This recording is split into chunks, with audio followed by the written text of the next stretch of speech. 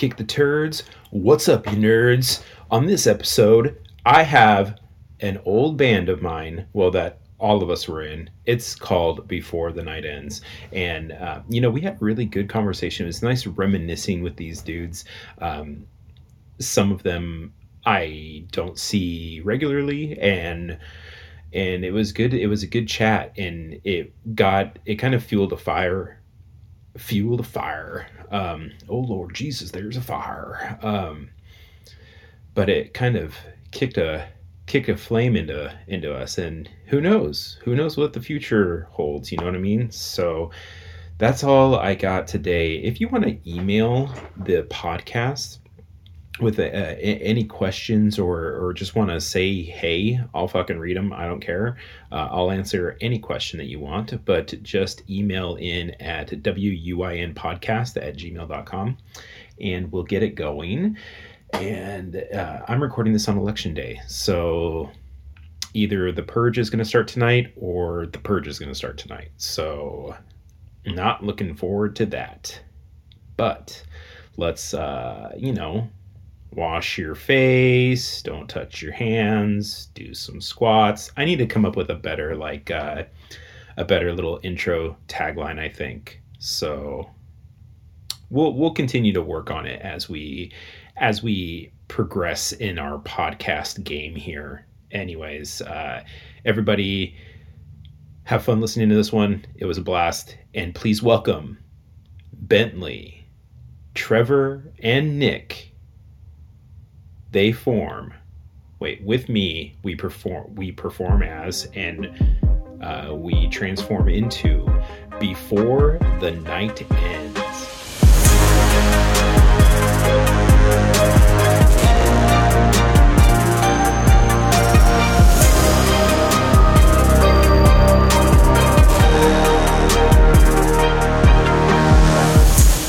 Going. I can't get my camera to work. I don't know if that matters or not. I mean, it doesn't matter. It doesn't matter. I mean, seeing you would be good, but it's not a big deal. I mean, I can I did mine on my phone. I can turn my camera on. Well, yeah. I'm trying to do it on a Mac, but it says the Mac doesn't support it. So. Oh. Do I have to do something? Are you updated for the new? It's probably just not updated for the newest thing. Are you? Do you have the newest iOS? I don't know what we have on our Mac. I can try on the iPad or something to see if it works on there. Yeah, try that. I'm doing it on my iPhone, Trevor, and it works fine. I'm on my MacBook. Oh, if only I'd said weeks ago, fix your shit so we didn't have the fucking problem. Well, why didn't you say that, brah? I did. It's in the group chat, you dumb motherfucker. I don't have group chat. We probably should have done singles chats. This is the perfect start for this whole thing. Hey, we're doing it. Matt, I see you shave the rest of your head. Is there a way that I can see all four of you guys just on the screen, Matt, instead of up in the corner? Oh, I can see all of you guys. Like, oh, there it is. I fixed it. Hey, I know technology. Oh God. Oh yeah. Well, that's the one of many first impressions that I'll do today. One of the first many characters that'll happen. It's more of your flawless character work. It's weird that I'm looking at you when I'm talking to you on screen. You know, I do that all the time. Welcome everybody to Before the Night Ends. What's up? We're a very famous band. Oh, sorry. Are we starting? It's already been started. Wait, I gotta ask, were you guys at the same house? No. Oh, okay. No. Oh, okay. Oh, just because the way you said you were like looking at which by house I have mine. Tony, I have the same gaming chair. I have the blue one. Ooh. Yeah. Got the purple one on its way. On its way, you ordered it like a month ago. I never ordered it. Never once ordered it. I do that a lot. Rob. Like, you know what? I'm going to do that. I'm going to get that. Guess what? Still haven't ordered my computer either. So see, I only send you pictures of stuff that I order when I actually order it. I get like a bug up my ass about it, and then it's like your mic went out.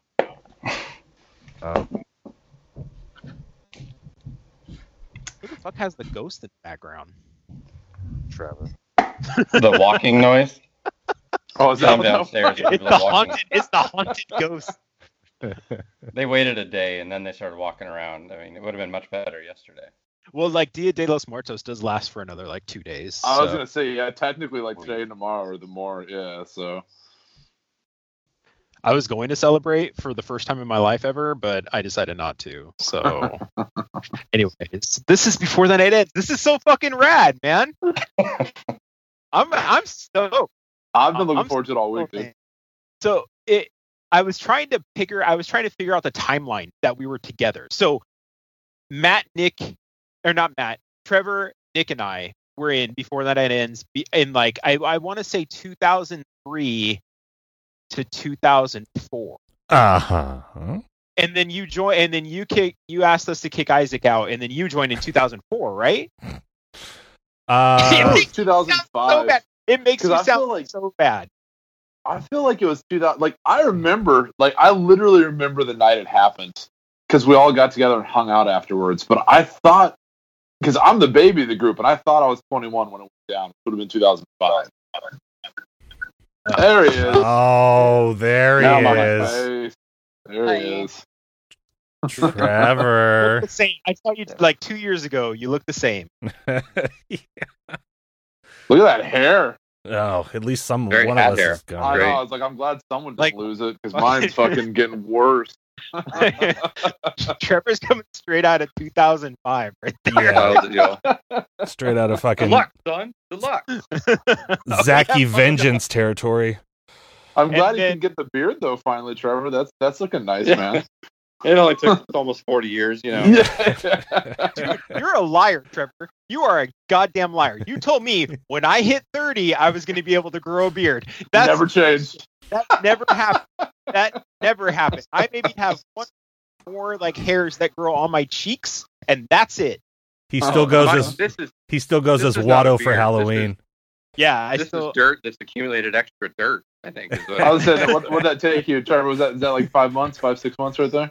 Check this I out. shaved back This is, in 2012, I think. When I last shaved, so. But So it's amazing it doesn't super. grow any longer. It's super dark because he gets that beard stuff that he combs, and he's like, it makes it look thicker. It's that, I think the old football players commercials for it. That's what I usually use.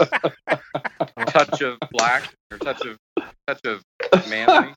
Yeah. I have to cut that out for sure. Yeah. And you got to cut out the This whole beginning section out. where I come in yelling at people. You can't have that. Oh no! Come on. Let's No, do that. absolutely Yeah. not. I Oh, refuse. you Come keep that. on. I That's refuse like that. who you are. I It doesn't even refuse matter that. because my phone's still on iOS 13 and it's working just. Oh God, he That got possessed by reminded that me of, fucking walk like- in his house. Yeah, it's like those TikTok videos that are going around when somebody's like, "Hey, I'm going to take the corona vaccine," and they're like, "Hey, I just took the corona." And then they go- Oh my god! So how have you guys been? I see Matt quite a bit. Who? Yeah, who the fuck's Matt? Oh yeah, I'm going to Really? be saying Matt a No, lot. dude, it's all I because call him. Matt- Dude, you're I good. call you I will hang up the phone call. Bentley's think- phone. No, hold on though. Before we get started, did any of Before us the night ever- ends? Before the night ends. I will do it. God, fuck but you, Trevor. because you know it's professional and shit. But I don't think any of us ever referred to him as Bentley. I fucking never called him No. No. Well, that's because Bentley didn't exist. The pseudonym didn't exist until he went out with Minus My Thoughts in like 2007. That's right. That's right. That's why it's so hard. Before, I mean, you know, You call me Bentley on the 45th Parallel podcast all the time. only because you hold a knife to my throat and make me. There's no Good thing knife. it's not a video podcast. I have you in my phone as Bentley Michaels. I mean, I at least give you that respect. But That's me too. I have. Okay. we've made him mad. Oh no, not at all. No, I'm waiting for an actual professional start to this podcast. This is how I start my show. This is Hello and welcome to. What's up, you nerds? There we go. Coming straight at you from Albany, Oregon, man. What's up? Well, you're down in Albany these days. If you listen to the first one, you said this is how I'm going to start every show, which is you introduce the guest and then say, "What's up, you nerds?" Here's the thing. That was recorded a year and a half before I actually did anything. Less than a year and a half. So, hey, things change. People have a road to redemption, okay? A pathway that they go on to be a better person. And that's just starting podcasts without letting your guests know when you're going to start it? No, that's why I said I'm recording now. I never heard you say that. That's what Skype tells me I have to tell people legally. I never heard that. Wait, hold on though. So you guys recorded that long ago? Yeah. Yeah, because it was in person in my living room. I think it was just last summer. Okay. Well, it did seem like it was in person. That's why the quality is so much better, because Bentley knows what he's doing, and I don't. And it's very DIY. You know what I mean? Don't worry, I'm backing this one up for you. Well, for what it's worth, the way it goes, like it didn't sound like it was dated. I laughed my ass off listening to it. Oh yeah, those timeless inside jokes. Those timeless inside jokes. They never go away. Grab hand. Yeah. Oh, God. I was actually, I don't know if Matt told you, because I was texting him after I listened to it. I was literally like yelling at my phone listening to it. I'm sorry, Bentley. I was yelling at my phone like, all when of you guys those are couldn't getting remember bleeped. shit. Like when you guys were talking about like Kevin Hastings bands, I was like, it's fucking Hubcap Annie. Come on. Oh, so like right. I started texting Matt all the Annie. Oh, yeah. What was I gonna fuck? What was I gonna say? What were you gonna fuck? I don't know. What was I gonna fuck? Oh. This just took a dark turn. Oh God, this took an X-rated turn. Oh man. So what are you guys up to these days? Are you guys still playing, or one of you answer? You know Matt's I do. I know you. Right before I moved from Oregon, I started playing guitar. I had bought a guitar when I got divorced from June. Your Epiphone. What's that? Your SG. Yeah, my Epiphone SG. Yeah, and so once we got situated out here in the Carolinas, I picked up an acoustic guitar and started playing a lot more. And Hunter is really into music. He's 3 now, and he's really getting into it. So like we'll play guitar a lot and stuff like that. You guys all have kids, suckers. Yeah. I haven't fucking slept right in 5 months, so. Oh, are you dog tired? Come on. Yeah, dude, and I hate daylight savings time sucks too, because it just Brooklyn was up at like 5 this morning, just wide awake, and so I've been up all fucking day. So dude, daylight saving time blows. Didn't it go back an hour though? Yeah, but dude, it screwed up their schedule because like they wake up way early now. Like, because rather than sorry, I live by myself, so I slept until noon. Yeah. I was like, this means I get to stay up for an hour later. I'll watch another episode of some stupid cooking show on YouTube. Nice. That's awesome. Have you guys been in other bands since then, or have you got? Or I mean, I guess we were 3 of us were in Captain Hey Hey together. But have you guys played in any other bands since? I haven't. No, I play it on worship service at my church. Oh, that's right. You told me that at Carl's bachelor party. That's right. Yeah. Oh yeah, that's the last time I got grandpa hands by you. Oh God. Yeah.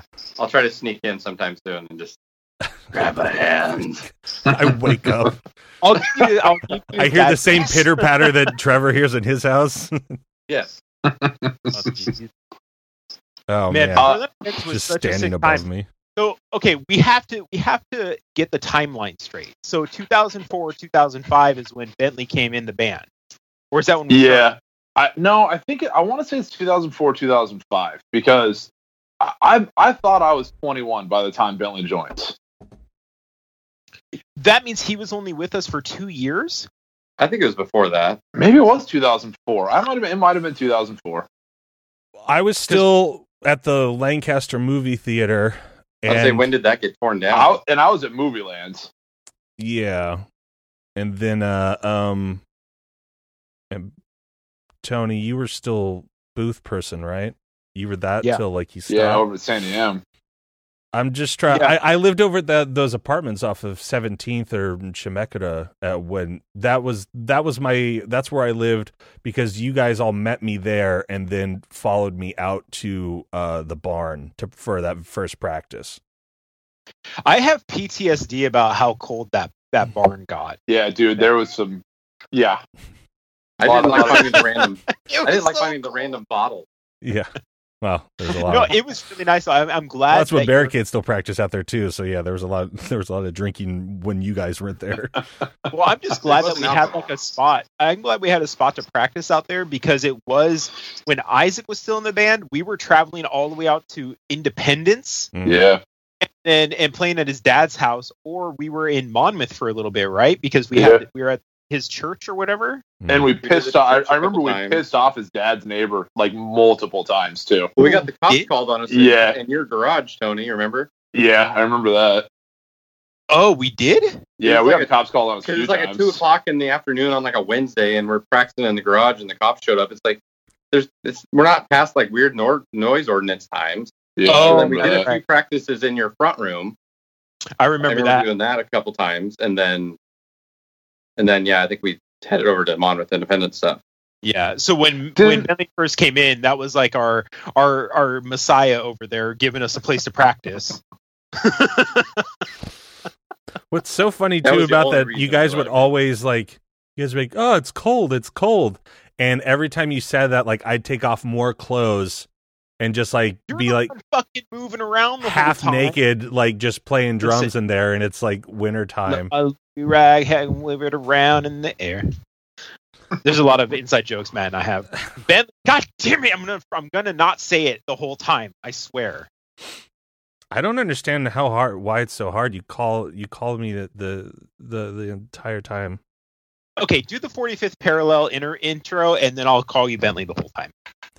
Ooh, and welcome to What's Up, You Nerds. I'm Bentley. And I'm Tony. What do I call myself? I can call you Tony, no problem. Oh my god, this is already so hard. What was your guys' favorite show that we played? It's funny. I was actually thinking about that the other day. Nick, Nick, go first. Honestly, probably the bar out in Dallas where like every one of us should have fucking died that night. Like I still to this day don't know how I got home in one piece. I hit Trevor in the head with my bass that night. We like none of us were sober by the time we played. That was probably that's a good memory for me. That was a really good time. I think Carl drove me home for that one because he wasn't drinking. Yeah, that was before he drank. I remember he was at DD. That the Halloween show because we played a couple times out there. Yeah, I remember because the bulb went out in projector number 1, and I had to go change it before I went to Dallas to go to it. Nice. And then I remember our payment was just free booze, right? Yeah, Anthony lit the bar on fire too that night. We went to do Flaming Dr. Peppers, and he knocked the shot over before. I think we got like $30-$40 cash or something too. Yeah, I do remember. Yeah, I do remember like a couple. Is that the one that I used to have that picture of with me in the red tie? Yes. Yeah. So that was the split show with Barricade then. Yeah, and remember originally it was supposed to be like 4 pitchers of beer, and because we had so many people turn up and made them so much money, they just gave us an open bar. Was that when Busker Blitz played with us too? That was the name of the band. The other day I was trying to remember what the name of the band was. That was I have the banner for that at my dad's house still. Oh, what? Like our name was on a banner or something, like, or a poster or something, because we're like, whoa, our name's on like a banner or something. It was their big like Halloween bash thing. I dressed up as Jack Skellington. Dude, right. I want to see that. Next time you're over there, get the banner if you can and send it to me. We'll just guarantee it's in the corner of my bedroom at my dad's house because nothing was there. Dude, you just made my night remembering that band name. Fucking Buster Blitz. That's what it was. Blitz was. They were all about. They did the Thunder Rolls, right? Yeah. By Garth Brooks. Yeah. And we did our fucking signature cover, Britney Spears' "Lucky." That was a great one. Oh yeah, I forgot about that. Is that the one where I tried to do Blue in the Face and got like halfway through it and got the lyrics? Dude, we were all drunk. I literally hit you in the head with my bass that night. Like none of us were sober by the time we played. There's a few different because I had to play after shows. you guys. There is a few different shows where Trevor just stopped, yelled "fuck," and then yeah, the one in the bottom of the Venties or whatever it is now, or not Ike, yeah. Sip. It was called the Sip. Yeah. What was your favorite show, Trevor? That was the first one on top of my head was the Dallas Bar, just because it was the one that felt the most like a real, like, kind of show, I guess. The Icebox one that we actually played on a stage was kind of cool. Like, we played on, just kind of felt like, well, we're actually like a band and not just playing in the corner of a basement kind of thing. But is that when they had the stage? It was like the longer stage, and it was the windows that were behind us. Yeah, it was kind of weird because it was on the side. Because we'd played there once before when it was like when you backed into that, like the mural kind of part of it. Right. But the one where like, you had the stage and you kind of came in from like off stage onto stage, that one felt like you're a real band, I guess, for lack of a better term. But wasn't that like I think it was one of the more fun ones that I can think of off the top of my head. I think that was also a double show with Barricade as well. Probably. Because it was like, because there was that time there for a while that I was doing both bands. Like whenever Matt and Richard weren't fighting, like then like the band would get back together. Well, those are a lot of the ones that like Andy helped kind of put together too, right? Yeah, he would always like book both of us because he knew, like, he goes, well, that because like I was always fairly responsible with him and I'd been playing shows for him since I was like 18 in his basement house when he used to live with Ben from Transform Trash, which is now that, like, I think it's like an orthopedist. It's across from King Donuts on State Street. It's like an orthopedist parking lot now or something like that. Oh, yeah. And AM/PM or whatever. Yeah, that little four-way intersection right there in State. And so I'd been playing with him for a long time, and then like my first band, my favorite band, which was so funny to me, that one of the first times I ever hung out with Tony at his when he still lived with his mom, I met his little brother, and I looked in his little brother's room, and he had one of our autographed headshots on his wall.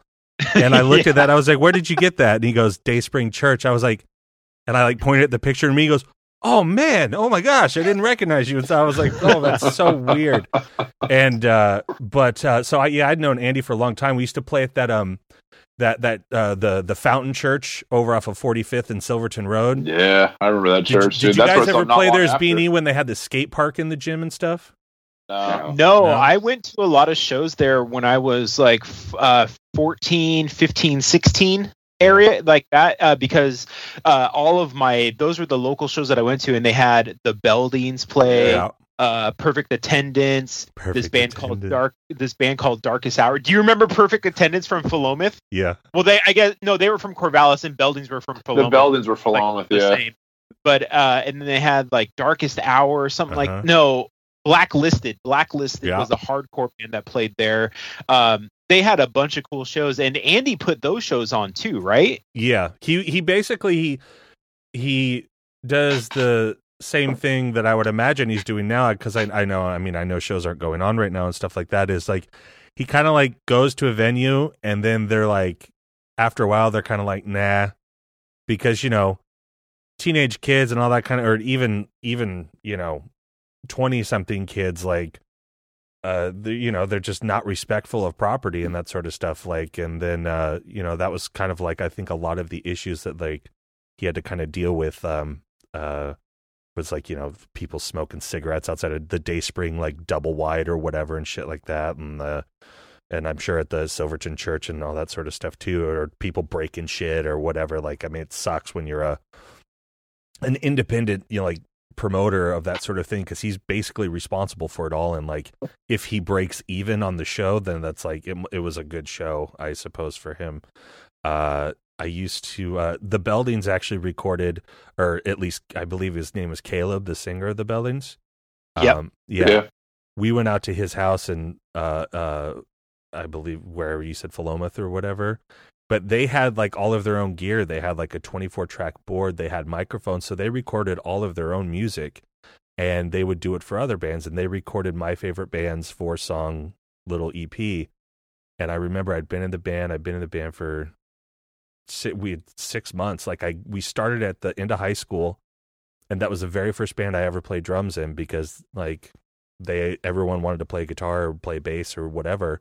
So I took one of the other guitar players' drum sets home for the weekend, and Trevor, I learned that Arthur record. Oh, Ignorance is Bliss. Yeah, like all the Loneliness like is those Bliss? yeah, all those 4 or 5 songs, those sort of slow ones, because like that's what they wanted to do. And then like as we got better at doing that, then it's like I started getting faster and my hands like started picking up and I started doing like, and then I bought my own drum set, that blue one that I had for forever. And I was just playing all of the time, and I was like practicing the record, and I was like practicing other songs. Like I learned almost all of Enema of the State, and through learning Enema of the State is how I learned how to play fast. And then all of a sudden I came to practice one day, and like the guitar player Andrew started playing this riff, and to me it reminded me of a Slick Shoes riff, and I was like, oh, you know what would be great underneath that? And I just remember blowing their minds, going like, do that, like going. And they're like, holy fuck, when'd you learn how to do that? I was like, I'm working on it, you stupid idiots. And it's called practice. Yeah, it was so much fun. And then it's like, you know, gosh, that was my very first band. We did that for, well, not my very first, but like the one that like really did anything. We did that for like 2.5, 3 years, and then I got the Marky Mark rock star treatment. I came to practice one day, and it's like I had my drums, my guitars, my amps, my stuff, and they were like, everyone's kind of, it's like, you know, when you walk into a room and you're just kind of like, what the fuck is going on in here? And like, yeah, I remember we were working on this song, and I was playing guitar. Andrew wanted to switch back to the drums, which was the guy who borrowed his drum set from. So now he was playing my drums, and I was like playing guitar.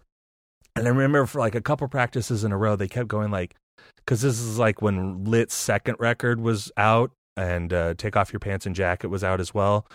And they were like, we want to write more songs like Lit, like more. And I was like, so I would like bring them these ideas and bring them these sort of like, you know, these riffs or these like whatever, because that's what I really noticed with Lit is like the more riff based, you know, sort of for like the hook or whatever you want to call it.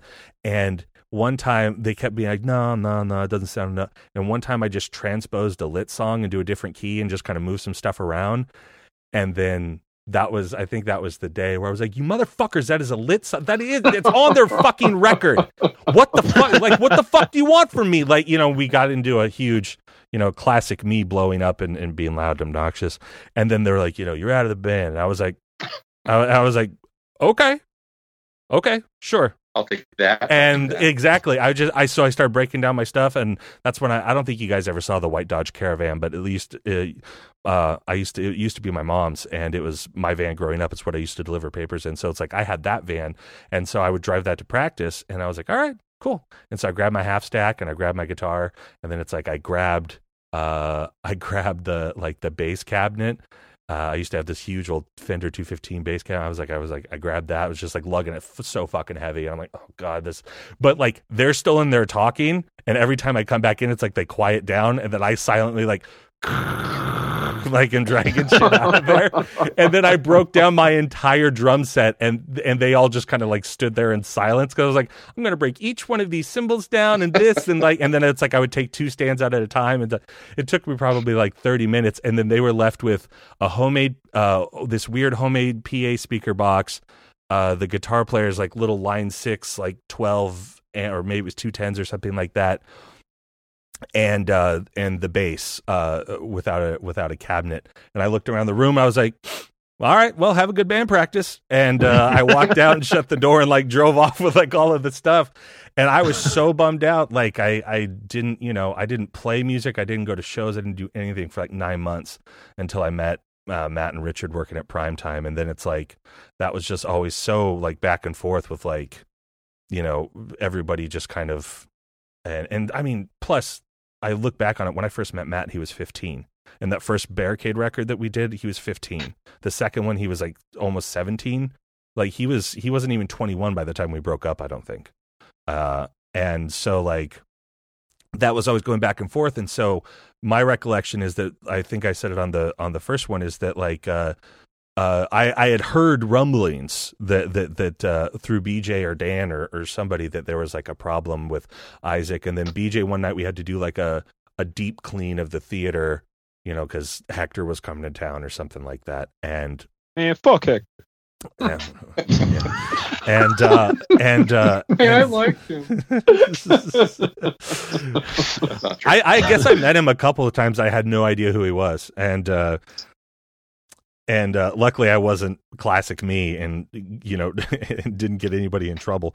But I remember we were doing a deep clean, and then BJ one night was like, "Hey, buddy, we should listen to this." And it was like. It was your guys' like long CD. Rough draft. Yeah, the one with like 18 songs on it or whatever. And it was like so many songs, and I kept hearing them, and I kept like listening to it, and it's just I just kind of being like, okay, like this is kind of cool. Like, and as I told Tony on my episode, I listened to it and I went, okay, yeah, I could fix them. Yeah, this will be great. And because I was like, it felt to me as I've always said, I was like, it felt to me like Dude Ranch which was about like 3 or 4 tempos, and I was like, but there's a lot of potential here, and I could hear bands influences that I like. I could tell that Trevor liked Alkaline Trio. I could tell that like I could just tell the influences we were all sort of like was it vacillating, isolating something around like a lot of the same type of bands or whatever. And I was like, and if I got in there and was like started throwing around ideas or whatever, I was like, man, this could be a lot of fun, because like got guys that like kind of want to play the music that I want to play. This will be great. And then I came in, and as I told Boz on the last one, I did I kind of listened to your guys' CD, but then like I did it on the day because remember I used to have that silver like 5-disc changer thing behind me that my stepdad used like when he worked on cars, and I put it in there and I said, let's listen to every song. You guys give me any notes if stuff's different now that you play it live. And we just went through the whole CD, and I learned it by listening to it once in front of you guys and then playing it. And that was my memory of our first time playing together. And then as I also said, I think I hurt Trevor's feelings numerous times, unbeknownst to me, because I'm like, no, that sucks. Like, get the fuck out of here with that shit. Like let's try this shit. Let's do this or what? Like, because I just wanted to like do a million other things. But so there's me rambling for 15 minutes about about me remembering how I sort of got into the band. But I would like to hear, because I remember talking to Nick maybe a couple times at Movie Land, or maybe with you dropping off a movie, and I don't ever really, I think maybe once or twice with Trevor, like when I would just kind of show up to the theater, if I saw you guys and it hadn't happened yet, or if you guys came to my theater, I'd be like, do you guys kick out your drummer yet? Every time. Yeah. Every time. So what are your guys' memories of everything that I just said? And I'll shut the fuck up for a while. That's honestly kind of how I remember it. Like, I always remember going to Lancaster and always thinking you were funny as hell. Like, you always made me laugh my ass off whenever I like brought a movie off or something. We'd shoot the shit for like 20 or 30 minutes, and you would always be like, you know, like, have you kicked out Isaac yet? And I think at that point too, and Tony, correct me if I'm wrong, I think it was always kind of the thought was there, like if we found a drummer, because we always knew that Isaac wasn't really into the style of music that we were, and we weren't like, it was, yeah, like he wasn't really into like. When we started doing the rain stick, that was kind of our. Right, I forgot about that. I really can't. I guess I can't really. Thunder. That's what it was. I really can't speak for him at all. I mean, I could get him on the call if we want. I can't believe it. He sent me a friend request one time on Facebook, and I was like, "Oh shit!" Like we're cordial on Facebook. I haven't talked to him in years. Yeah, I mean, I golfed with him a couple of years ago, actually. Oh, nice. Did you beat him? Bad blood, I don't think. Yeah, I don't think so. No, I don't know. I don't even remember like what really prompted us really to have that discussion, and take him out and bring Bentley in, because I think Bentley was just more our speed of drummer when it came to the style of music we wanted to play. And we were really into that MXPX, alkaline, skate punk, other type of punks that we've all grown up to. I mean, Nick and I have known each other since high school, and we grew up on Blink-182 and fucking NoFX and Phoenix TX. Absolutely. I mean, when we were in like sophomore year going through driver's ed together, I was on my rollerblading to driver's ed class during the summertime, blasting that NoFX album, I think it's just the self-titled album. And that's the kind of the spirit of where I've always been musically, and he just fit that mold. So it was kind of like let's kick out your drummer, but it's like, man, I don't want to be that asshole that kicks a friend out. Didn't he quit technically? Fuck, man, I don't know. I think what I remember was, I want to say the first memory I have of Matt, other than just being talked about it, was I think I met you like the food court at Lancaster. I don't think I ever actually really went into Lancaster for much of anything, but I remember meeting you in the food court for something, and I don't know what we were doing, but at Lancaster Mall, and that was the first time you're kind of like, I want a drum, and like I was like, yeah, okay. I don't remember much more about that, but I remember kind of meeting you there, and then I remember we recorded the stuff in his dad's house. Yeah, it was at his dad. It was at Isaac's dad's house, not the Independence house. That was his mom's, wasn't it? I thought one place was his mom's. But it was one of those like at the end of the hall in the like wood paneling room and that kind of stuff. Yeah. That was where he kind of told us that he joined that other band. Oh, that's right. Motherfucker, he did? Yeah, that's right. It was like a worship band. It was literally like a worship band. He's like, we're gonna record, we're gonna go off and kind of do our own thing. So he wanted to be. I don't know if it's really gonna work, and it was just kind of like more like okay. It was more like third day. I forget. I can't remember the name of it, but they recorded. I think we listened to it at one point. It was very like, ooh, you're like the chorus pedals on everything. But King of the reverb. It makes me feel better if he quit, because now I don't. I mean, 10 years of feeling guilty is down the drain now. So I don't remember Bad Blood. Happened where he kind of quit, but we're kind of like, well, this is kind of where we were going anyway. And but I remember him kind of saying like, I'm going to. You can't quit. You're fired. Yeah. And I always remained cordial with him afterwards. Like I still stayed in contact with him afterwards and whatnot. Right. So like I don't ever remember it being like a bad situation of like, it was only bad because of me. No, it was it was only bad. Imagine it was only bad because of me, because he, for whatever reason, was my friend on MySpace. And so when I would talk about shows or he would always comment, and then I would just go in and start roasting him about how much better the band was, how the tempos were better, like how we were just kicking way more ass. Our songs we were writing were way better than any of the shit. Like I was such a jerk to him. Well, I think he had like a 42-piece drum set or something when we started. It was like had 8 toms and like all these. It's like we don't need that much stuff. He's like, I was in a Rush cover band before this. Damn. I remember you guys showing me like some new stuff that you're like, we're recording this. Could you?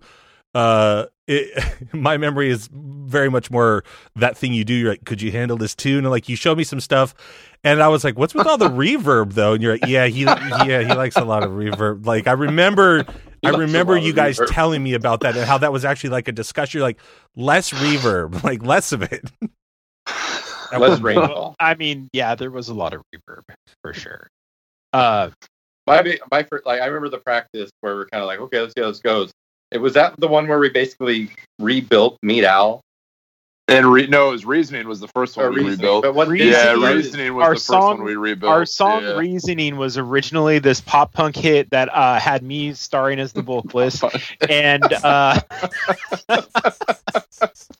we switched it up. I was getting really into screamo at that time, so it was like I kind of wanted to just add screaming wherever I could in a song. So we rebuilt it, and then we had this like cool little back with Trevor and I. Reasoning was that song. We should just give it to high schools right now for an anti-drunk driving song. Exactly. That's all that it was. But we should have told ourselves that shit after that fucking Dallas show. Clearly, we didn't listen to fucking lyrics. We sang it last, and then we immediately drove home drunk. Guys, be safe. I think Carl definitely drove me home. I think I walked because my dad's house was like 4 blocks away. So I had nothing worried about it. Yeah, I don't honestly remember being that drunk because, again, I had to play with Barricade after, and we were doing like another 35, and I had to play right after, so I was just sitting back there the whole time. Did Barricade close that one, or did B&E? Because I remember Maddie getting drunk, and he wasn't even 21. Oh, I thought it was Barricade because I remember we did. I think it was just look. We used to drink a lot in American Barricade. Like when we played at the the Paris Theater, we pulled up like, we got a parking space like right on the side where you load in through the side or whatever. And we had that old big blue Chevy van, with all the captain's chairs and the sink and shit in it. And we pulled up inside and we got like the perfect spot, and then like everything worked out. So we loaded our shit in, and then we just went outside and we used to smoke cigarettes in the van and just drink beers and whiskey. And we would just sit around and joke around and play cards and shit in there. So we'd open the van, all this smoke would come out, and people were like, and I was like, no, it's grosser. It's cigarettes. And, but yeah, like we would just chow beer, boys. But I remember we played Breed at the end, Nirvana's Breed and I remember him jumping into my drum set and me smashing my floor tom, and I cracked my floor tom. So maybe I was drunk, but I thought we played last because dude, Reasoning. Dude, that song, we always played so much faster live. Going back to that, I think I'd been in the band for a while then, because it's like I had like a core, like, and I'm still so bad with names. Like you said, Meat Allah, and like I was like, if I had seen that written somewhere, I would have never remembered it until you just said that. Like, I don't like. I was so bad with titles. I always had like a nickname for them. I was like, there was like the halftime one. I was like the My Chemical Romance song, and then like there was other stuff, but I don't remember what the impetus was for the Reasoning thing. I just remember like learning it, and like we would go through. It's like we would learn like I would learn like 5 or 6 songs at a time, pretty much. Like let's get these ones down super solid so we could go play a show if we wanted to. And then after we had those, then it's like, all right, let's add like 5 more, or let's. And then I think it was one of those things where you guys started the song or something like that, and I was like, this reminds me of this song from earlier, and then I just remember being like, I changed the drum part, or I did something, and then that sparked something, and then it just became a ping pong thing of like within an hour we'd completely rewritten musically. Oh, this is where Nick's Dong comes out. I was trying to open my water bottle smoothly, and that fucking went to hell. He's like, I'll show you Reasoning. I got a tattoo right here. Right above the sweet spot. But I just remember being like a volley of ideas. I was like, I want to do this beat instead of this thing. And what if we like slowed the chorus down? And what if we did this thing? And what if we did blah, blah, blah? And like we just, in like an hour, it seemed like we kind of like completely reworked it. Yeah. And it could have been called anything else but Reasoning, because I don't even remember where that name came from, dude. I remember the first one was like the first Reasoning song. The opening line was like "Following Your Reasons" or something stupid that I wrote, and that's why it might have been something on my part. I was like, just keep the same song. It also might have been selfishly on my part, being like, I don't have to learn another fucking song name. Like they're calling it Reasoning. We're going to keep the fucking name, so I don't have to learn a new thing or whatever. But yeah, it is vastly. I mean, I haven't heard the original one a lot, but it's vastly different, right? Did you guys write all new lyrics? It's way different. Everything's different. I still listen to. I mean, I still have my iPod. I still listen to all of our stuff at least once a month. Me too, man. At least once a month. I listened to the 4 songs we did. I found Apologies for Suckers. I have my CD. Trevor, your solo thing with beer sound effects in the background doesn't count. No, I'm not on that one. I'm not on that one. Those background sound effects, 100% my idea. 100% awesome. Okay, yeah, I like them. They're badass. Good. Except for Nick repeating multiple times, "Do you guys want to go get some food?" Like that shit was funny, dude. Just need it once. That's all we need. See, you know what's so funny is that like I just assumed you were lazy and did like maybe like 15-30 seconds of you guys talking, and then we're just looping it. I didn't know that Nick was just like, I've got one line and I'm going to get it in there. I'm going to say it louder than that was my only vocals on the record. Where's the mic? Dude. Come on. Closer to it? Anybody want some food? I saw David. Why do these drunk fucks not want food? I think I saw David at who recorded that song.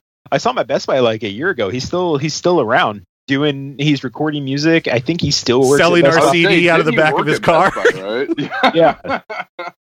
He's- So yeah, he talked to me last time about recording something. I forgot now, but it's been such a long time. But he's still around too. I saw him there before I moved. I actually remember like one of the last ones I went to Best Buy before I moved. I remember seeing him there and chatted with him for a little bit. Yeah, It's awesome. I saw him walking into it's now Willamette Town Center, so it's been that recent that I saw him. I can't remember if he was wearing a Best Buy shirt or not, but it definitely looked like he was working or something. So he's still around in that area. Yeah, I think we recorded Apologies with Ryan, right? yeah, Ryan. Yeah. Well, I want to go back to this though. Like, what was like, and we'll go around the table. What was like your guys' thought process? We'll start with Trevor. Like when I started to like want to change songs or like started sassing you back, be like, nah, man, that sucks. Like, what were your thoughts? A, during the process. B, towards me, and C, was it all worth it? Yeah, we're so famous. It was definitely worth it. Yeah. Look, we're on a reunion podcast, and it's all good. I remember the first time we played like through the first 5 songs or whatever it was, that first time in your barn, we're like, okay, we were kind of like, oh, we'll probably take a little while to kind of learn. It's like, yeah, okay, that took like 9 minutes. Now we're ready to go. So, and then once we started tweaking, I'm like, okay, I'm sure if I created it, I got my little pretentious, like, well, I don't know, we should probably keep that. But that quickly went away, and I realized, oh, this sounds much better. And it was just like feeling polished and feeling like it wasn't 3 against 1 musically, because that's kind of what there was times where Isaac was just kind of doing like let's do the like that doesn't go in every song. Like, no. It's like that doesn't work on every song, just faster or slower. So I was also that like I think I remember on some of the recordings another go-to was that tom groove from like POD's Youth of a Nation type of thing. Oh yeah, I know what you're talking about. Like that. Yeah, there were certain things that, but yeah, that I forgot about that. You explained it the exact same now, like 15 years later. That's so funny. That's still the kick bass at one point. It's like, we don't need a double kick bass. Let's just work on. Oh my god, I forgot about that. Holy That's shit! what he just kept in his set bigger. It's like me with golf clubs. Like if I buy a better one, I can play better. It's like, no, it doesn't change it. I like that you play golf. That's fun. Yeah, not very often, but I try to. But it's cold season in the barn again right now, guys. You guys want to go play? Let's go. Nick, get on the plane. I'll start driving. Yeah.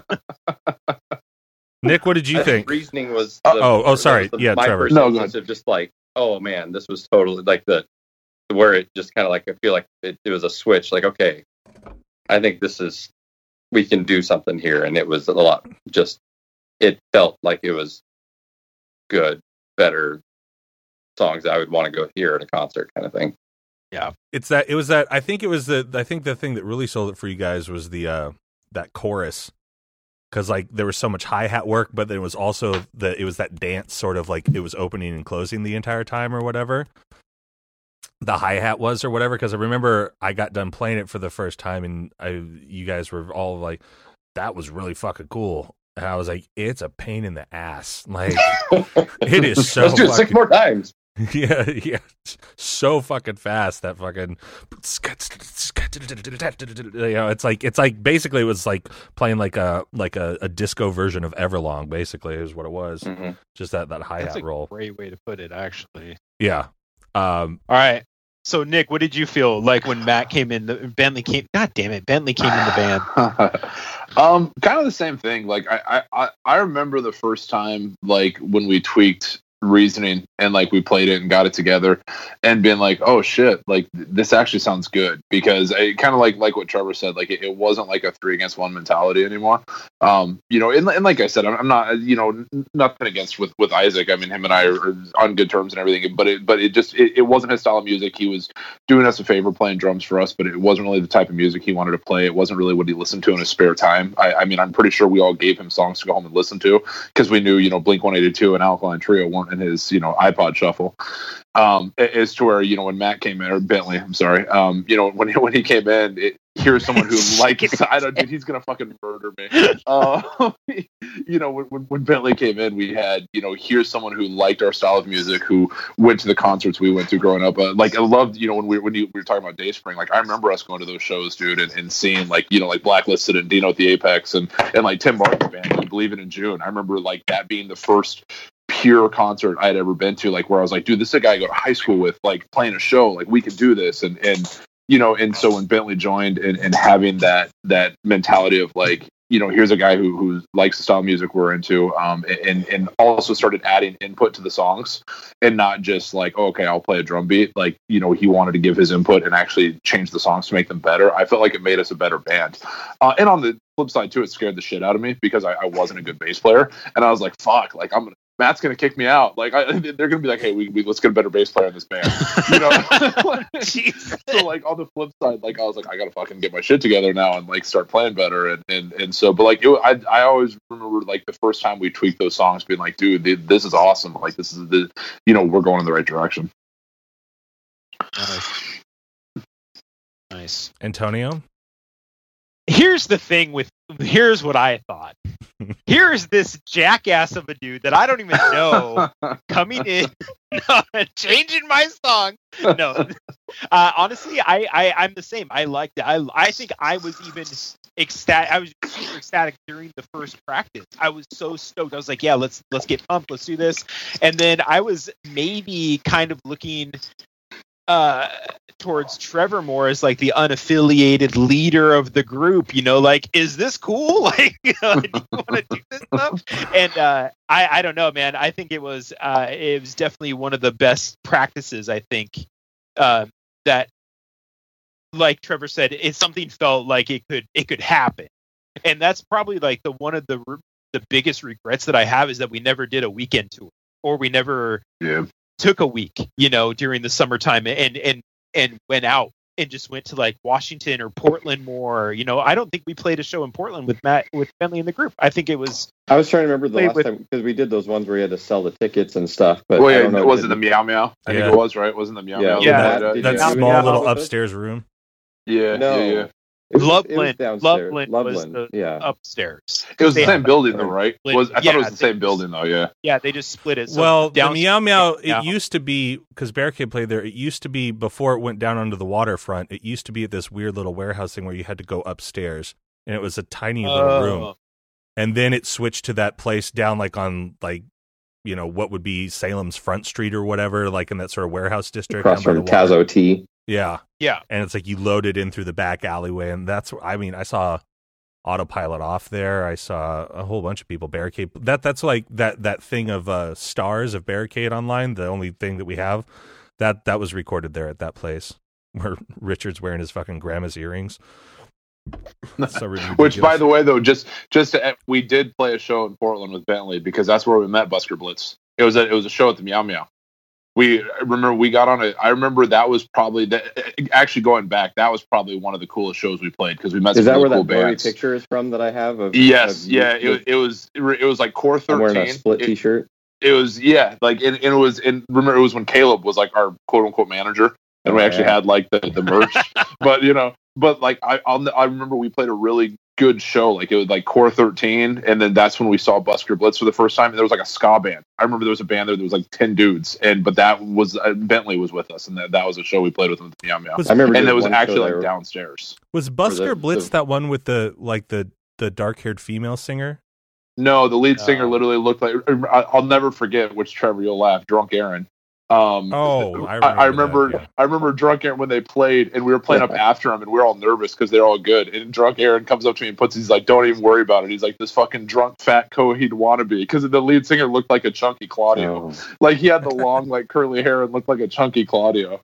But isn't that the one where they played because it was the sell your own tickets, and so like they had a crowd of like 250, and then they all left.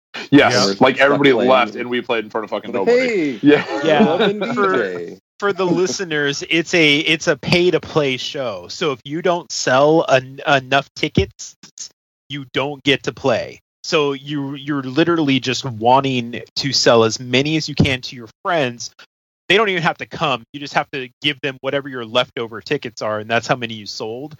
But that's what would happen is people would have their friends come, and then after the band played, they would just all leave because they don't really, they're not there for anything else, you know.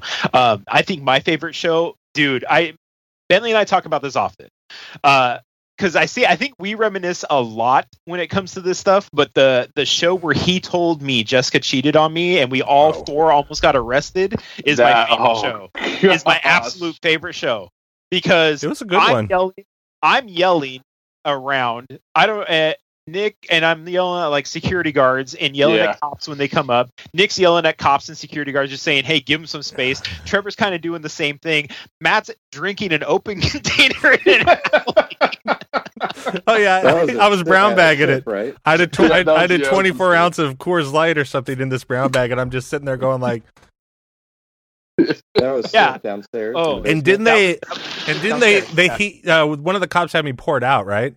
Mm-hmm. Yeah, but you had a backpack full. He's like, "Do you have any more?" You're like, "Absolutely not." Oh, this is the last one. Bentley and I we used to go to AMPM up there by Kwan's Chinese. Yep. And get big gulps or big things and put tall boys in them and just drink out the show. Yeah, remember Bentley knocked one over in front of the fan one time, made the whole fucking basement smell like Coors Light.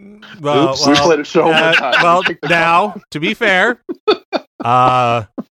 It was a 32 ounce of Miller High Life. And, my bad. It was the champagne of beer. Champagne of beer. And yeah, I had I was going to bring that up. That was a memory I had from that basement is that I had that like big gulp up there, and it was another Andy show, and I knocked it over, and I remember feeling so bad. I was like, Andy, I'm so sorry. I was like.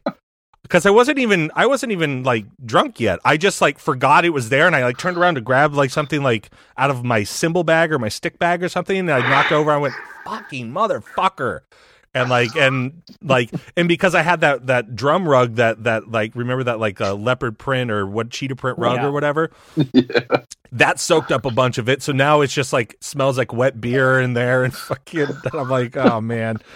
It was like, because it was the sip, so it was boba tea. So there wasn't even any booze in the fucking place. Yeah. And people were like, why does it smell like beer down here? I'm like, no clue.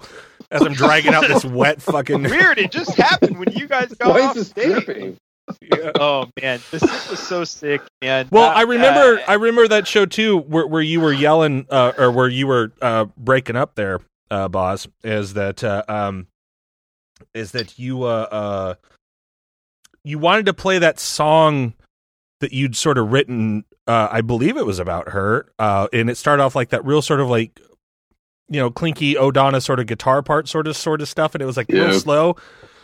I don't remember what that song was called, but we hadn't. It's on the 5-track. It's that one. Right? That was true. It's True Something, isn't it? True Form or True? True Form, yeah. Yeah, and so it was the USD kind of sound one, right? Yeah, it was like halftime and like real big and like slow. We just never really played it all that much because I want to get to this in a second, like writing that record with you guys, but like we hadn't played that song, and I can't remember the last like practice, and I don't think we ever played it at a show besides maybe one of my first couple or something like that. But like I remember you like looking back at me and you kind of like looked at me, and then like you just grabbed a mic and was like, we're gonna play this song. You started playing, and I think I remember like Trevor, Nick, and us, I like all looking at each other and be like, all right, here we go. I think you're thinking of Last Dance. Yeah. Okay, that title seems right. Yeah, you played at your wedding, right? Fuck, we played at my wedding? No, I think you played it like just acoustically at the wedding and that. Dude, I don't remember any of that. That seems right to me because I remember it was like a real important song, and like you screamed a lot in it. Grange Hall thing, wherever. But that makes me sound so cringe as fuck, dude. No, well, I mean. But yeah, I might be remembering the wrong song. I can't remember now. I was screaming a lot in it, and I almost threw up because I was screaming so hard that night. That whole night, it was just fucking crazy. The energy, though, from all of us that's my absolute favorite show. Yeah, I would I was say. gonna say, is that the one where like Scott and Franz and all them were down there for that one? I think so. A lot of people came there down was one for of it. those that was one of those, like, I remember like just a shock of like the crowd singing back at us, and like you don't have that real often. Like you see like Girlfriends, Caleb, that kind of stuff that would sing the songs along with you. But it was Carl. Like, there's a bunch of people out there that I recognize most of them, but there's some people out there I don't really recognize that are singing the song back at us. And that was I remember a show in the SIP that was like, whoa. That they're was singing along with us. I think that was a show with Muthart too, because Johnny and DJ loved our band. Like they absolutely loved it. So they would listen to those songs and they would know the songs too. But yeah, you're right, man. The energy of that song, I still feel it. It's I so do too, when I think about it. Ingrained into that. And then my second favorite show, which we'll get to after we talk about recording the 5 song that we did, or the 4 songs that we did, is our last show. Our last show was phenomenal as well. That was at the no, it wasn't in Independence. It was at the coffee. It was at the coffee shop that was right next to. It's now the Boxing Church. It's Kitty Corner from Movieland, or cinema. Oh right, yeah, like where it was all like black lighting and shit. Monmouth by the, and that's where we played our last show with Muthar, and that's where we played that song. The song only once. We played, but it was the song Matt and I got in a fight over, the "Get Me to the Chopper" song or whatever. Get Me to the Chopper. It was the only time we played that song, and it fucking rocked. Yeah. Do we have that recorded anywhere? No. Well, Matt has it on. Whatever. Has it on. This guy over here has it on VHS somewhere. Right. I used to. I don't know if I have it anymore. Oh man, because we watched it when you still lived on 18th. I think. Was that 18th? 19th, yeah. Was it on one of those tapes that I gave at some point, but my camcorder didn't work? I can't remember. I'm pretty sure it was, because all those high 8s or whatever those were. Yeah, it was the last. It was the last show we played. Yeah. DJ, Trevor, I still have your camera. Do you want it back? Okay. Yeah, sure. It's been a decade. Yeah, dude. The most that dated technology's still good, right? Yeah. But by the way, does anybody talk to DJ or John anymore? Are they good? Does anybody talk to them? I talk to Johnny occasionally on Instagram. Yeah, I talk to Johnny through text every once in a while. DJ through text every once in a while. I loaned him Spider-Man, so he still has that copy for me. But we go to your wedding game. We go to Timbers games together and see each other at Timbers every season. I'm actually going to have the Sparrow Tree on as an episode as well. Nice. So that's fun. That's awesome. That's awesome. Milo, Emily, Johnny, and me. Nice. Milo was in that band? Yeah, he played bass in that band. Really? I didn't know he played bass. Yep. Oh, yep. Okay. So starting to record this album that our by album we mean 4 songs. The platinum record that we recorded. So many hits. Who can count them? Those are the best songs. That it's not the best guitar playing that I've ever done, but it's definitely the best songs that I've ever helped arrange and compose, I would say. And real quick to interrupt you, because that's what I do, Trevor, I just realized that did you listen to Les and Jake's new single? Andy? Andy? No, Lie to Me. No, I don't think I've heard that one yet. Oh, it just came out I think a month ago. It's really good. That's good. But I went back and I started listening to the one I'm talking about is called Lie to Me. But the I that made me go back and start listening to music, of their music, and I think it's the first song on either late 90s or early 2000s record where it's the guitar hammer on thing. And he's just going nuts. And I just realized, I was like, oh, that must be where Trevor got it for that one song. Burn it to the ground. Yep. But there was a B&E song that had that almost exact same riff in it that you did. And I knew that you were a Les and Jake fan. And just the other night, I was listening to it and I was like, and thinking about this, I was like, oh, I never put that together. That was like Meat Owl, right? Yeah, the hammer It on was what became tapping. Reason. Or Meat Owl. Yeah. Fuck, Yeah. what was that song? I think I kind of took that from like Melancholy kind of stuff, like the Penguins and Polar Bears kind of thing. But it reminds me of that Less Than Jake song. 100%. I forgot that. I don't think I ever told you that, and it always, whenever we played it, it reminded me of that. But I could never remember the name of the Less Than Jake song, so I wasn't going to do what I just did to you, which was go, I love that song. Oh, what a record! What a great record! All right, so we get into the studio, right? Ryan is recording us, right? Well, let's talk about writing the music. Yeah, we're gonna get to that. All right. So you got to write the music before you get in the studio. All right, let's write the music. We're in the barn. It's cold. We got stink bugs crawling all over us. Oh yeah, I forgot about that. Those little black bugs. So, what were you guys feel? Were you guys feeling any particular way going into recording those songs? Because we put a fuck ton of work in. I believe that was his response then too. What are you on East Coast time or something? Yeah, dude, I've been up since fucking 5 this morning, dude. I'll mute myself next time. My bad. I think but also we only had reasoning first, and then I went out with Minus, and then I came back and I saw like what they could do, and I saw like the potential for I was like, motherfuckers, they're coming back here in like a month and a half or something. I was like, we have to have new songs and we have to have a fucking record to sell. And we wrote the other 3 songs in that month and a half and recorded it.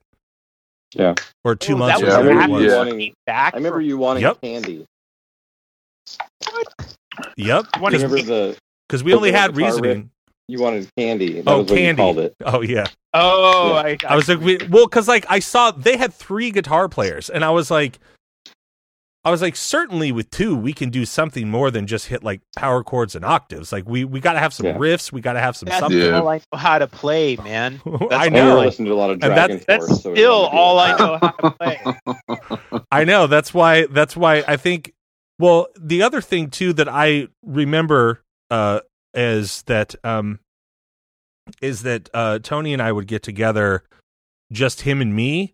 And we would like brainstorm ideas because we would try to do stuff at practice, but it's easier for.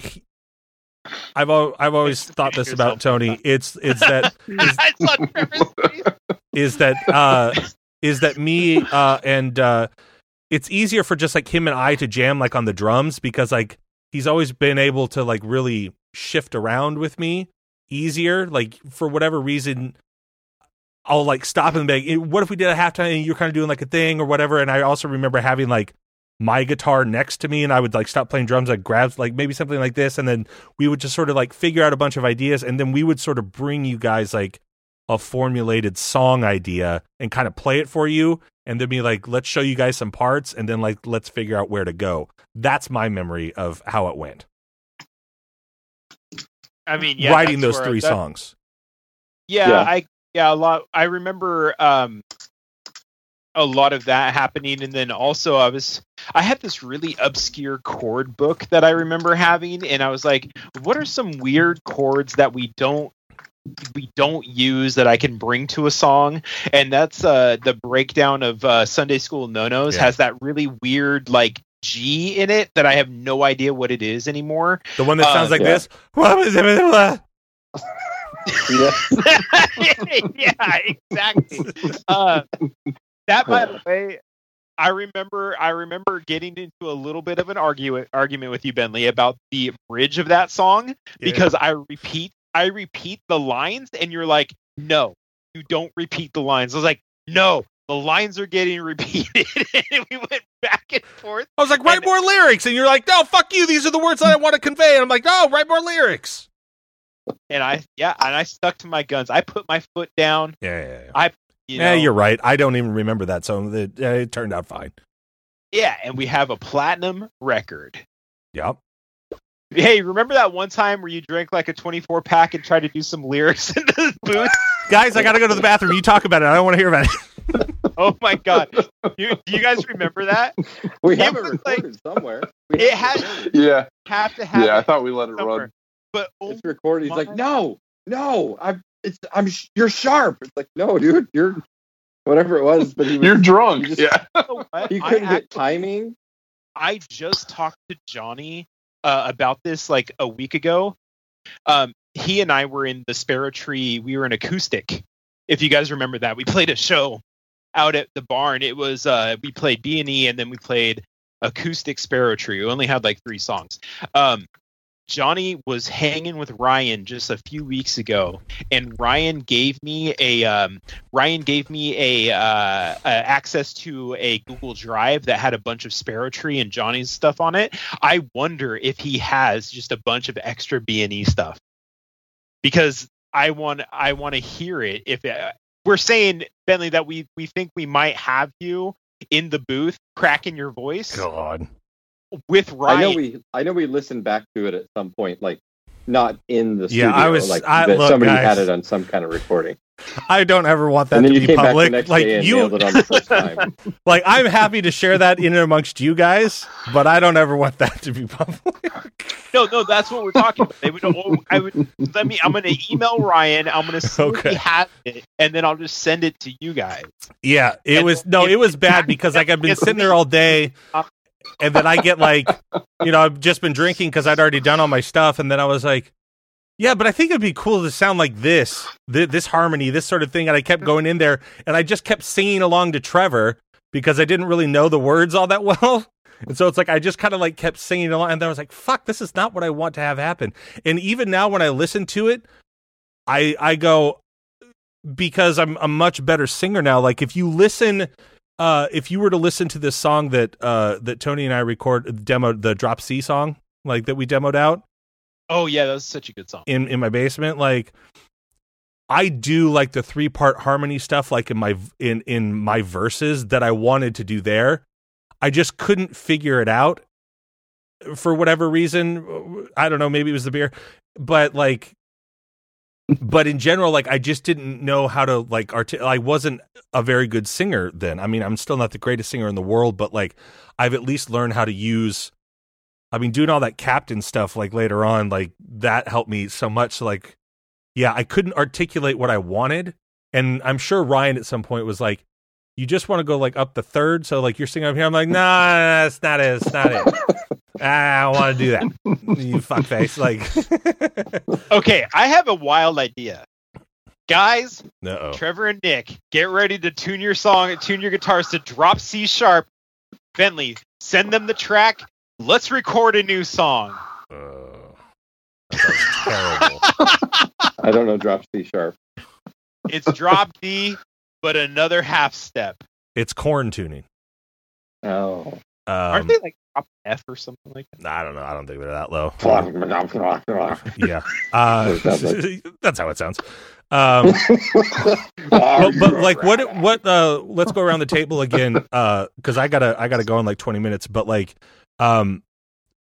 what were your sort of initial thoughts like once we sort of got them, because we, like I said, we got them together really quick, and it's a vast departure. Even though there's like some fast stuff in there, there's just like tempo wise, there's like each song is kind of its own tempo, it's its own vibe, it's its own feel. Trevor, what did you think about it? Like, I don't know, during the process, and then like once we had it, like listening to it in your car, which I know you did very loudly, because I know I did that, because I was super fucking proud of it. Like, what was it? What did you think as far as like the progression and then also your thoughts on like, fuck, how can I do this live or anything like that? I wish we like. I liked all the songs. I wish we could have like made it a 10, so like we would have had time to actually do like write out 5 more songs, because it was, for somebody listening to it for the first time, it probably was kind of odd. It's like you kind of have like a Taking Back Sunday, you kind of have a My Chemical Romance, you kind of have a random pop punk. It's like it was very like they were what we were all into. They were a good example, I think, of everything that we had kind of done and had been into, but it was just kind of weird having just like one off, and if you listen to it kind of in a row. But I I loved the way we were going, and I liked the 2-part vocal stuff we were kind of doing.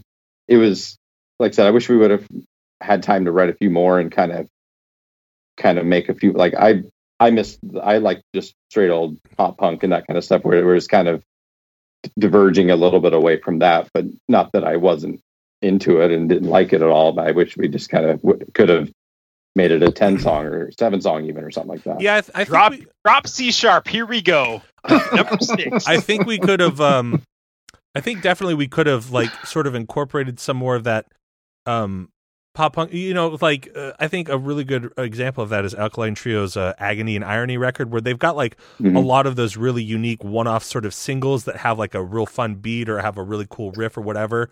But then they're also kind of surrounded by like classic Alkaline Trio shit. Yeah. I think we had songs and their new record is great. I don't know if you guys picked that shit up. Yeah, it's really good. Yeah, I love their new record. I think we would have had we had songs that we didn't record ever that would have fit really well into that whole record. Even cutting down the Letters on the Fridge song and making that, instead of a 7-minute song, make it like a 3.5-minute song. And yeah. That would have been a good fit. There was also another one that I remember Tony and I used to joke because there was like so many choruses of the Letters on the Fridge. Like, Trevor, you said it so many times where I was like, how many fucking letters are on this fridge? Dude, more than 26, that's for sure. But I mean, we called it like George, the other guy with an extra thumb. I don't remember what that one was. That I would headbang like soup with my whole body, right? Yeah. I remember I couldn't tell you the song to save my life right now, but I remember that which is weird. Like, I'm horrible at song titles, but I remember the title of that one. I don't remember anything else about it.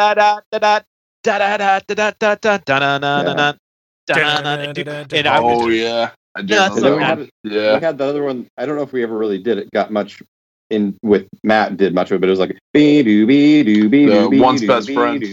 Yeah. Oh yeah, I remember playing that one. That could have been a good pop punk. I think we played that a handful of times, and then it kind of faded away once Matt came in. But I don't remember that. I could play it. I have my guitar right next to me. Do it. Get it.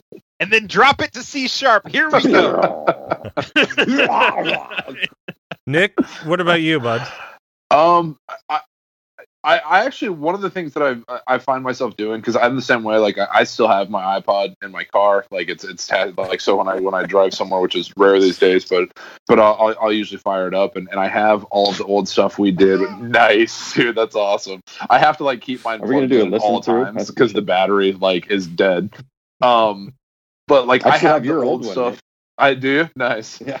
That thing, the battery, you had to stay plugged in too. It has to just be constantly plugged in. Yeah, that's what mine is like that now too. But I have the stuff with Isaac. No, it's all good, man. I have the stuff with Isaac on there, and then I have the Apologies for Suckers. And when you listen to the progression of like what we used to sound like to what we ended at, I'm with Bentley. Like, I'm proud as hell as that record. But I also agree. Like, I would have loved to have been able to flesh out some more songs or record more of what we did have.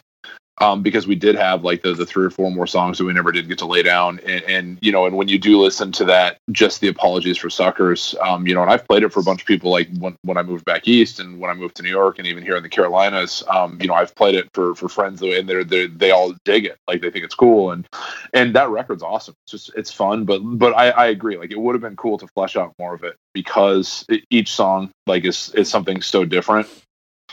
And so, but I think it was fun, and I'm proud of what we did.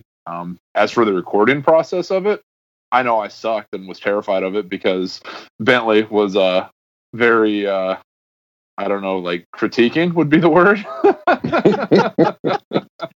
So I was always terrified to record in front of him because I knew it was always going to be. You fucking. That's when you broke your knee playing wiffle ball or whatever the fuck. Yeah, it's literally when I dislocated my knee. So you had to like go down into a basement, and like you're a big guy, and then it's like so and then you had to have your leg on a stool. So I'm sure it wasn't the like most optimal conditions for you or whatever. And I'm like, do it better, you fuck. I'm going to drink and then waste half an hour of everyone's time singing. Here's the story. We're going to have a home run derby for June's birthday. Yeah. Nick's like, I'll go first. First pitch goes down, and I just spins around. I was standing in the outfield. I'm like, I want to turn. Damn it, stand up. Laying down. Would you like dislocate your knee? What'd you do? Yeah, I dislocate. Dude, all of my major injuries in life have been from doing the dumbest fucking shit, and that was I dislocated my knee swinging a baseball bat. Not dumb. Home run derby not dumb. Totally Dude, worth it. Just don't act like you're Griffey, you know?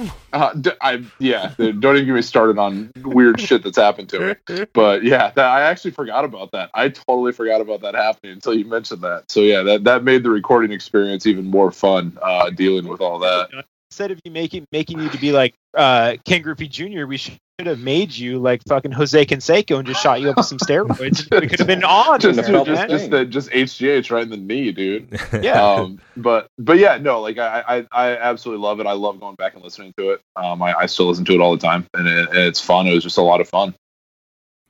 Trevor, you were pretty good at recording, if I remember correctly. There's only one spot on that record that bothers me, and it's in. I don't enunciate a word. Blue Line. Oh no! I don't care about that. That one's Blue Line that leads me nowhere. Like, blue Line. I was like, no lines. Yeah, no, it's in. It's the Ghostbusters titled one, and if someone asks if you're a god, you say yes. Yeah, and because it's like another sort of up-tempo song, and I'm sitting there doing the double.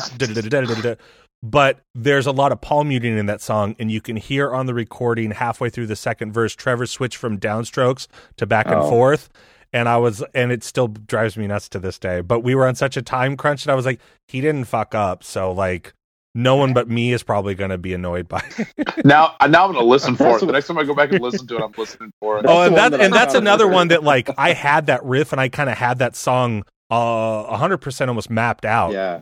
And I just like showed it, like made you guys play the shit that I wrote because like that was the Candy one. Oh yeah, that was the Candy one. I feel like you showed it. I feel like you showed it to Dan first because I always remember Dan talking about that song. Like always being like, "Why don't you guys play this song?" I wrote it like a year before when he and I lived at that apartment where we all met for the first time, and I had this riff and I had this thing and I all this stuff, and I just never had. I never thought of like being a lead singer I just wanted to play drums at that point, and I was like, oh, this is the part we're writing new music, here's a song almost 100% done. I didn't have the bridge, like the sort of breakdown like all that shit, like we like worked all that out, but the verse chorusy and the riff like thing, and on the recording I'm the guy playing the riff. I remember. I think Trevor, or it was either Trevor or Tony, obviously. But like, you guys couldn't get it. I was like, "Give me the guitar," and I did it in one. It was take. me. Oh, it was me. I couldn't play it because you couldn't get the squeals, which is so weird because you became the squeal king after that. But like, I couldn't give you mine. It's left-handed, so. Oh yeah, that makes sense. But like, yeah, I grabbed the thing. So like, that's me playing that riff on that song. And what's so funny is that I can tell it's me because it just sounds like me playing, like it just the rhythm of it or whatever. I think it was really cool because of Ryan, from my perspective, and then we'll hit up Boz, and then you guys, if you want to keep talking, you can. But I got to take off. Is the thing I really liked? Like he had that big attic, and I remember the self-titled Blink record was out, and like I remember reading in all these drum magazines like how they were recording Travis's drums and they were doing all this stuff, and how they were using like very, very concise directional mics and then big like overhead and room mics and that sort of stuff. And I was like, that's what I want to do. Like, it's a real tight sound. Like, if you really listen to those drums, it's a real tight sound. But when I start bashing, we sort of backed off and like went to more of the rooms. So then that sort of reverb and that big sort of like vaulted wood floor ceiling thing that he had adds like a whole other like natural reverb to all of the songs, which sort of gives it like room in between everything. Cause you guys are pretty tight as far as like your sounds or whatever, but it gives it like a real bigness. And I remember practicing, I would practice for hours a day, every single song. I would sit there with a metronome, and I could barely play with a metronome at the time, but I would sit there and I would try because like I'd been out with Checkers, and Checkers practiced to a metronome from drummer for Minus My Thoughts. And like, he would practice with a metronome all the time. So I started working with him in the van. And so I sort of got used to it. But when we recorded, I would just like put the click on and then turn it off. And then I would just play the entire song. Like, I think I only did like 1 or 2 takes of each song. Like there's one edit point in the Sunday School No-Nos where it goes click, click, click, click, do that, where the most bitchin' guitar solo starts to happen. And like that part was like I hate it so much. Look, only Eddie can be Eddie, man. Dude, I hate that solo. That's the only part of that whole album that I hate is that solo. If he still has the session, I'll go back and I'll comp in a new solo for you if you want. No. I'll make it a little more Bayside sounding. But like, honestly, I think that's another way we could have possibly, like, unbeknownst to us, progressed is a Bayside sort of sound, because they have like really cool riffs, but also like a bunch of different time signature structures, heavy, you know, like, yeah. but it also still like gets up and goes, and like, you know, but also some like really cool fun riffs that just are sort of drum beat based or whatever. But I felt like we were kind of getting into like brand new territory where it was kind of like they had the fast stuff, but it had the kind of slower, more the heavy, that kind of stuff too. Yeah, there was a lot of stuff. And I remember that we were all, that was another thing I always felt weird about stepping on people's toes, is that like I was helping write lyrics. I remember like calling people and like, you know, because texting wasn't, the iPhone wasn't even out yet at that point. And so it was like, it was still like 9-key texting pretty much, unless you had a Palm Pilot and a stylus. But like, I remember texting, like, you know, or like calling people and like talking about lyrics to things and like doing, you know, blank pages are intimidated, like that one I remember helping out on, and just certain things. But then like I would step back because I was like, I got no ideas for this one. But I think that was probably one of the most fun times I've had in the studio, just because it felt like actually being in the studio, where it's like I would go and like I did my shit and it turned out really good, because I would, you know, like I said, I practiced for hours a day, and every single day that once we got a song down, I was practicing it. And because we tried a couple of times, you guys trying to play along with me, and it just wasn't happening. Mm-hmm. And I was like, all right, fuck it, I'll just do it without you guys. And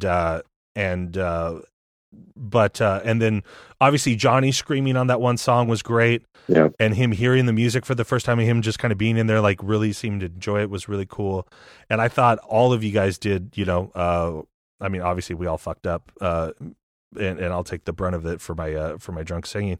But I thought all of us did a really good job, because we knew we had like 2 or 3 days or something like that, max. Yeah. I don't even remember how much it cost us to record the whole thing.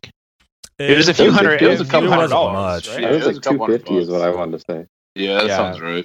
So it was like maybe it was like 2 or 3 days of a few hours sessions is what it was. And then, it was like we'd get there in the afternoon, and then we'd stay till like 8 or 9, and then, you know, or something like that. It was just in the and then house I think we did like there. an all day Saturday or Sunday or something like that. That sounds right. That sounds right for sure. To listen through it, you mean?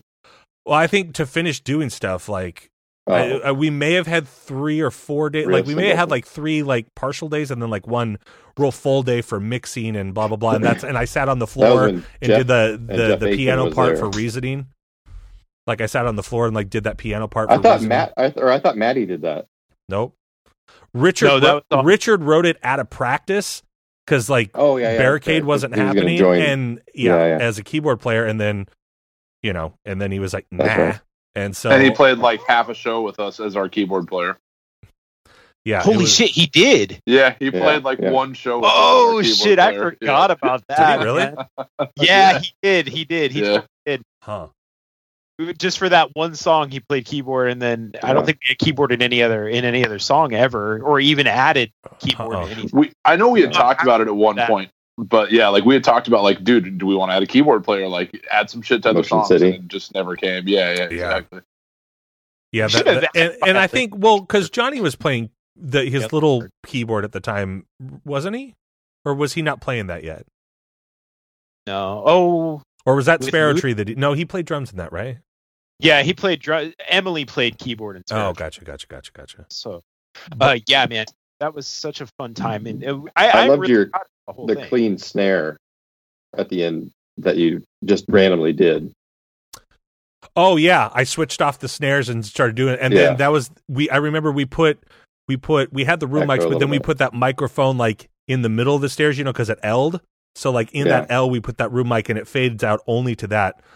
but yeah, I mean, I was doing that at practice, like, because I was into John Blackwell super hard at the time, and he did that in a lot of one of his drum solos where he's playing and then he turns it off. I was like, actually, that would be a really cool part production wise. And I always kind of think production wise before I think record or before I think live. A lot of the times, like I think this would sound really cool on a record, and I think I was always that way where I go like, oh, this song could go to here, and that one goes into this one, and then this. Like whenever we were writing a set list, I was like, I would always say like, which ones go into each other, which could we play like back to back, and then like after 2 or 3, take a break, tune, pretend that we're funny, and then do another 2 or 3, and then like because we only got like 7 or 8 songs depending on which ones we fucking picked. But I mean, Jesus, that fucking 4-song record is like almost 20 minutes or something like that. Yeah. But that's Blank Pages, because that fucking length. thing is like 6.5 minutes long. Blank Pages needs to be a 3-minute song. Yeah, TLDR, that motherfucking song. Quit letting me boss you motherfuckers around. Shit. Johnny screaming on that though was awesome. Yeah. I remember that was one of those, like, listening to it the first time through. It was like, oh man, it just sounded cool. And like I said, the snare and Johnny those are kind of the moments of like, yeah, that sounds. And then having the keys on Reasoning, I always think sounded good too on having it recorded. Yeah. Such a good fucking album. It's such a good, like, just catching up and remembering with you guys about this whole thing, because it's something that I absolutely cherish still to this day. I think about you guys constantly. So I know Bentley's got to get out of here. So thanks again for coming on, guys. Maybe we can do this again, do another one, because we can talk about our last show. We didn't talk about it all, but fuck it, who cares? Please, God, forgive us. No, what was it? No, get to the. We know not, where the lines get to the chopper. We know not what we do. Get to. I just thought about this today, actually. Get to the chopper and find release, 'cause I'm not paying for your mistake. Boom, boom, boom, boom. Yeah, and then it's like dun dun dun dun dun dun. I don't think I realized the lyric "Get to the chopper" was actually in the song. Oh, they weren't supposed. That wasn't supposed to be real. That just didn't know what to put. It was there, like a placeholder, and then it just became the deal. It was a placeholder, and then it was like, "Oh, we're playing a show. I'm playing this song. Fuck, we don't know what we're gonna say, so we're just gonna repeat Arnold Schwarzenegger." And plus, he's screaming, so it's like. But and then what was the other one? But I'm not paying for your mistake, I think was the other one that you did. Yeah. Which to me, I was like, look, I know it's a funny line, but also I always kind of thought marketing wise, and I was like, that could be a funny fucking thing. Like if it kind of catches on, you have a whole crowd of people screaming, "Get to the chopper" at us, Like, I mean, that's a funny fucking. Listen, we would all it. Oh, here we go. I wish like technology. I'd always and that's what's so fun about nowadays is for me. This is like if I were to walk 10 feet out this way, there's my electronic drum set and my bass and my guitar, and they all have chords that go right back into here into my computer. And I sit and demo out ideas all the time. Like late at night, I just put on some headphones and play my electronic drums, and then. DI my bass and my guitar and just goof around. And I was like, I always thought, like back then, 15 years ago, like, won't it be great, like when technology catches up and we can all just have like a home studio, like almost like Doc Brown. It's like you've got a portable television studio right here, like, right.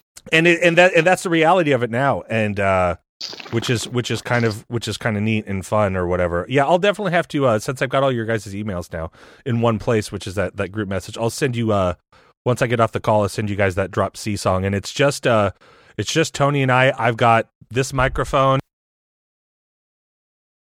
Shut off. Hey, your mic shut off. I think my cord is broken. Oh. So it's just this microphone pointing at my drums and then a 57 on the guitar amp. And then we both recorded our vocals he left and I recorded all my vocals, wrote all the lyrics in like 20 minutes. This song is like 6 years old, by the way. Yeah, I wrote it in like 2014. I did start writing lyrics for a new song when we were talking about trying to do a reunion show, however, like 5 years ago, whatever that was. Mm-hmm. I never wrote music, but I was like, I'll start trying to write a new song, but I never got further than that. What year was that? Was that 2015? No, it was 14. I know I was in this house, so at least I thought I still lived in New York. I don't think I'd moved down to the Carolinas yet. I just do it, man. Like, write a song. I took November of 2017. I wrote 5-song EP that entire month and just demoed. There's some of the shittiest songs, but it's just fucking just write it, man. Who cares? Yeah. Matt and I are writing Jesus Loves a Lifted Truck right now. It's amazing, by the way. Matt sent me the original demo of it. Yeah. That's happening. No, I'm like writing some other stuff on my own. I'd like to write another 4 songs. Just fucking making it happen. I mean, we've got the equipment, and we've got like the ability to. What? Shut up. We've got the ability to, like, if we ever wanted to, like, kind of goof off back and forth and that sort of thing. And then, I don't know, Trevor, what you said you had like a Mac or something like that. So you got GarageBand on it. Yeah. Yeah, I do have that. I use I forget what the little pedal is I use for a church. That's because I've sold my Marshall a couple years back because I'm like, I'm never going to use this thing again. I took it to church a few times, but I was like, where am I ever going to use a 412 cabinet? And I mean, it's just a little excessive. So I have a little pedal thing that, because we at one point we had some like Line 6 one, but I hated it. It just sounded way too artificial. And this little one I have actually sounds like I can tweak it to make it sound Marshall-y, Fender-y, which is more what I like. So I mean, if we ever wanted to goof off and on the email chain and just start send around ideas or whatever, I'm totally down to do something. It would. I'm always a results driven person, so it's like if we come back on, if we come back on as a special Christmas episode, B&E brings you their new fat holiday hit. Or whatever fucking hit we want to fucking make. I don't give a shit. But let's do it's called Renegade Santa. There we go. It's Renegade. Is this gonna be the Drop C song, right? No, okay. No. That one's almost done. This is the tuning that I'm working in right now is DAE C#E. Go ahead and tune to that and have some fun.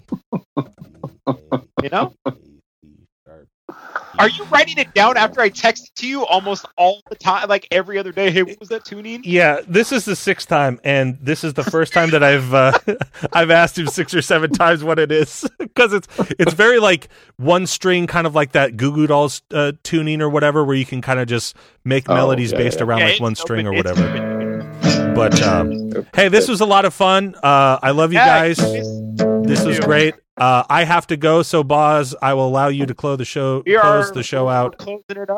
We're closing it up. Okay. Let's for real send them that song, and I mean, if you guys are down to write a new song, I'm down to write a new song. Let's do it, man. So let's write something from scratch. It'll be fun.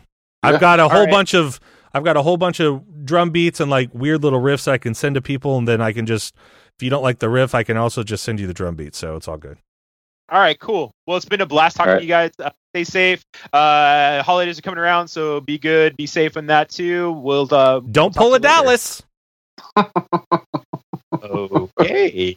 I think you meant don't drink and drive. Look at that, you nerds.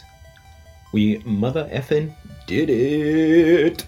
That was a lot of fun. I really hope we stick through it and make a new song. I think it would be awesome to do it. Bentley and Bentley already sent over that Drop C# song that we wrote 5 years ago. It was 2015. He was right. And I mean, if that's the song that comes up of it, whatever. It doesn't have to be. I like that punk rock, pop punk vibe that we have, and I think we'd be doing this world a huge disservice if we didn't at least write one more song. So until next time, you nerds, stay safe, and